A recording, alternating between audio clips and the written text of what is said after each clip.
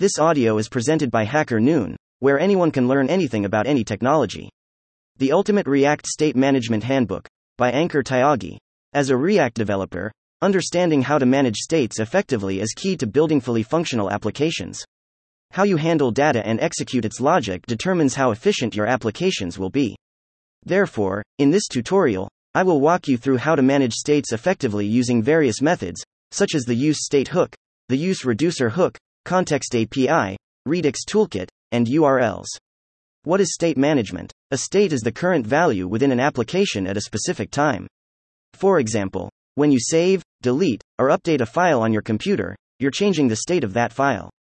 This concept is similar to React states. You can modify their values at any point within the application. Therefore, managing states in React means handling the different actions that modify their value within an application. So, how exactly do we manage states in React? It's important to understand that in React, state management is about efficiently handling the current state of the application, and each state is bonded to a specific component. How to manage states using the React useState hook. The useState hook in React is the easiest way to manage states. It enables us to create and change state variables within our components. For example, consider a cart component. It needs two states, one for the current item being added to the cart and another for the cart itself. The cart state can be an array, and the item can be an object containing the product's price, name, and quantity, depending on the application requirements. Creating and managing states using the React useState hook. The code snippet above shows how to create a state using the useState hook. The useState hook returns an array with two elements. The first value within the array represents the state name, and it holds the current value of the state. The second value is a function that enables us to update the state's value. Any state declared within your application must have a default value depending on its data type. It can be a string, number, object, array, or even a null value. Updating states with the useState hook. In the previous section, you learned how to declare states using the React useState hook. Here, I will walk you through how to update them. Consider the code snippet below. From the code snippet above, I created a name state using the useState hook and set its default value to David. The function changeName updates the name state to Anchor when the user clicks the button. This is a simple illustration of how you can use state hook to manage your states. Before we proceed, take a look at another example. Suppose we have a page that displays a counter that allows us to increase and decrease its value when we click on the buttons. Unlike the previous example, the setCounter function takes a parameter and either adds or subtracts its value. But why is this necessary? In cases where you rely on the previous state's value to determine its current state, it is best to use the functional approach. This is because the setCounter function is asynchronous. Therefore, to prevent issues and ensure the state is updated correctly, the functional approach is recommended. So far, you've learned how to create and handle states using the React useState hook. Next, let's discuss another React hook that is immensely powerful for managing states within complex applications. How to manage states using the React useReducer hook. The useReducer hook is another powerful tool for managing states within your application. Unlike useState, which is suitable for simpler cases, useReducer is commonly used when handling a large number of states, especially in components with numerous states across multiple event handlers. The useReducer hook can be divided into four key components: the state, the reducer function, the action, and the dispatch function. Think of it as a machine, where the state represents the current condition of the machine, whether it's on, off, ready for work, or busy. The reducer function acts as the machine's brain. It interprets actions and instructs the computer on what to do based on various actions. Actions are similar to the buttons available to you, each triggering a specific action. The action refers to the instructions given to the machine. Actions can be the buttons available for you to press to carry out various actions. The dispatch function serves as the control panel of the machine. It triggers the reducer function to carry out a particular task, and you can only interact with the dispatch function when processing a job. In React, the state is an object containing all states declared within the application. The reducer function manipulates the state directly and returns a copy of the result, and the dispatch function triggers the reducer function when various events occur. The action is an object containing a type and a payload property. The type property specifies the exact action to be executed by the reducer function, and the payload can accept data from the user or other parts of the application. Managing states using the useReducer hook. In this section, you'll learn how to create and update React states using the useReducer hook. First, let's replicate the counter using the useReducer hook. From the code snippet above, you need to declare the useReducer hook, as shown below. The useReducer hook accepts two arguments, the reducer function and the state object, and returns an array containing the state and the dispatch function. Next, you need to create the reducer function to execute the increase and decrease actions. The useReducer hook achieves this using a switch statement that checks the type of action to be performed and executes that action. Execute the dispatch function to trigger the reducer based on the action you want to perform. Finally, you can access the counter value from the state object and execute the dispatch functions when users click the buttons. Apart from executing actions within the reducer function, you can also pass values into it using a payload object within the dispatch function. To demonstrate this, let's try to increase the counter by 5 when the user clicks a button. Create a function named increaseBy5 that executes the dispatch function, which accepts a payload, as shown below. Finally, update the reducer function to execute the action and add its button to the page. The state updates its value using the number passed into the payload. One major difference between the useReducer and the useState hook is that, unlike the useState hook, you can manage multiple states within the useReducer hook. Let's add another state that toggles its value when we click a button. Modify the useReducer hook by adding a name state. Since there is more than one state within the useReducer hook, you need to modify the reducer function to update the states using the REST operator. Finally, create its dispatch function that toggles the name state when a user clicks the button. Additionally, it is advisable to save your action names within an object and access their name via this object to prevent naming errors. For example, we can have an action variable, as shown below. UseState versus useReducer hook for managing states. So far, you have learned how to manage states using the useState and useReducer hooks. In this section, we will analyze both of them and explore the best cases for their usage. The useState hook is easy to use and ideal for applications with simple state management.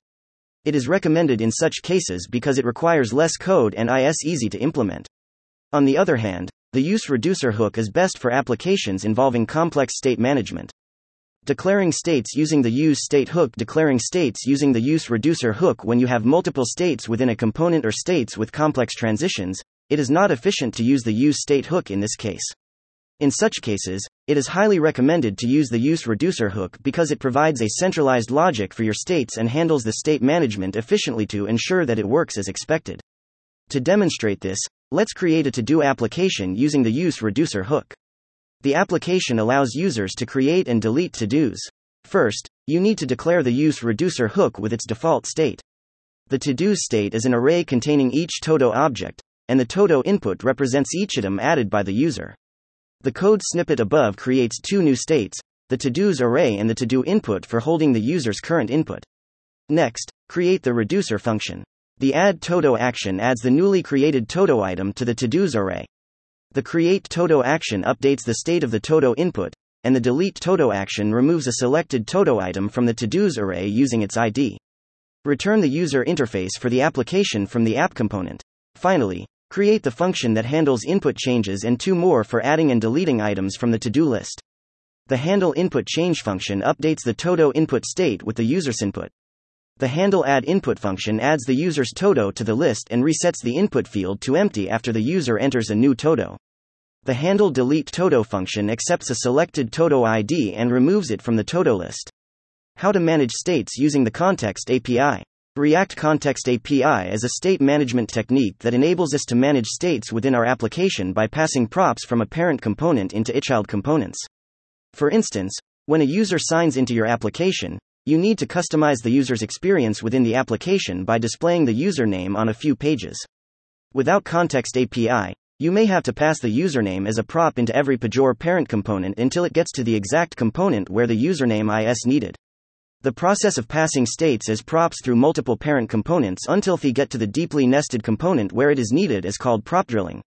This process makes your code harder to maintain and understand because parent components that do not need the props have to accept it and pass it to the deeply nested components. Using Context API helps solve this issue because it allows you to declare the shared state within a context and wraps your entire application, allowing React components to access the context directly without passing the value from one component level to another. To demonstrate how it works, let's add a login page to the To-Do-List application. This page will save the username in a context, allowing us to access its value within other pages of the application. First, consider that we have two components, a login component and a Todo component in our application. After logging into the application, the username is displayed at the top of the Todo page. Therefore, we will save the username within the context and access it from the context within the Todo page. Before we proceed, React provides two methods to enable us to use the Context API: create context and use context. Their names explain exactly what they are used for. Next, you need to create the app context.js file that stores the current user's name. The code snippet creates the username state within the context and makes it available to all components within the application through the app context. Provider component. Wrap the entire application with the app provider component to grant access to its values for all other components. Create the login form that updates the username stored within the app context. The code snippet above accepts the username and updates its value within the context. Finally, display the username within the To-Dos component. The code snippet above gets the username from the context and displays it on the page. How to manage states using Redux Toolkit in React. Redux Toolkit is another alternative to the React Context API that allows us to manage states, and its functionality is similar to the use reducer hook in React. With Redux Toolkit, you can create a store within your application that all your components can communicate with, similar to how components access context in the React Context API. Redux Toolkit also allows you to create a slice for your states, providing a simplified way of writing the reducers and actions for that state. Before you can use Redux Toolkit, you need to install the React Redux and Redux Toolkit packages. To illustrate how Redux Toolkit works, let's modify the login page to use Redux Toolkit for storing and updating the username. First, create a Redux folder containing the username slice, as shown below. From the code snippet, the "create slice" function accepts the state name, its initial value, and all the reducer functions related to the state in an object. Ensure you export the reducers at the end of the file. Create a store.js within your application containing the entire Redux states. Finally, make the store available to all components by wrapping your entire application with the provider component from React Redux. Interacting with the Redux Toolkit. Redux Toolkit provides two hooks that enable us to interact with the states. They are the useSelector and useDispatch hook. The useSelector hook enables us to select a particular state declared within Redux, and the useDispatch hook enables us to trigger different reducer functions. Select the username state and update its value when the user logs into the application. The code snippet above selects the username value from the Redux state and updates it using the useDispatch hook when users enter their username. How to use URLs to store states in React. This method is quite uncommon but very useful in cases where you want to persist or bookmark states within your application. For example, when you want your users to share a page's URL, and when other users visit the page, they should see the same user interface. Suppose you are building an e-commerce website, and a user selects a variant of the product that they would love to share with a friend. How do you ensure that once the friend visits the page, they get the same view? The URL state management method is the best solution. It modifies the page URL based on the data provided by the user. To demonstrate how it works, let's add a search functionality to the to-do list application. Before we proceed, you need to install the React Router package. The React Router package provides the useSearch hook that enables us to modify and store data within a page's URL. Greater than the code snippet above adds a !search !query parameter to the page's URL, and greater than it becomes something like this. Greater than http://localhost port 5173/todos ?search equals team plus hangout next, add a filter form field to the To-Do list page to enable users to filter the to-dos via its name. The user's input also gets added to the page's URL as the input field is updated. Create the handle filter function that filters the to-dos, updates the page's URL, and returns only the to-dos that match the user's input. In conclusion, the useSearch hook provides a simple way for you to manage states effectively and provides a better user experience for your users. Conclusion and key takeaways.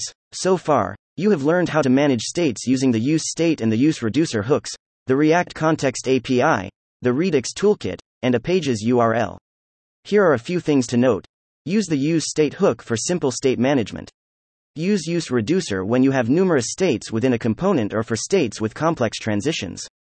Use the React Context API or Redux toolkit for applications where multiple components require or modify a shared state. Use the URL method to store states, especially when you need to keep states even after a page refresh.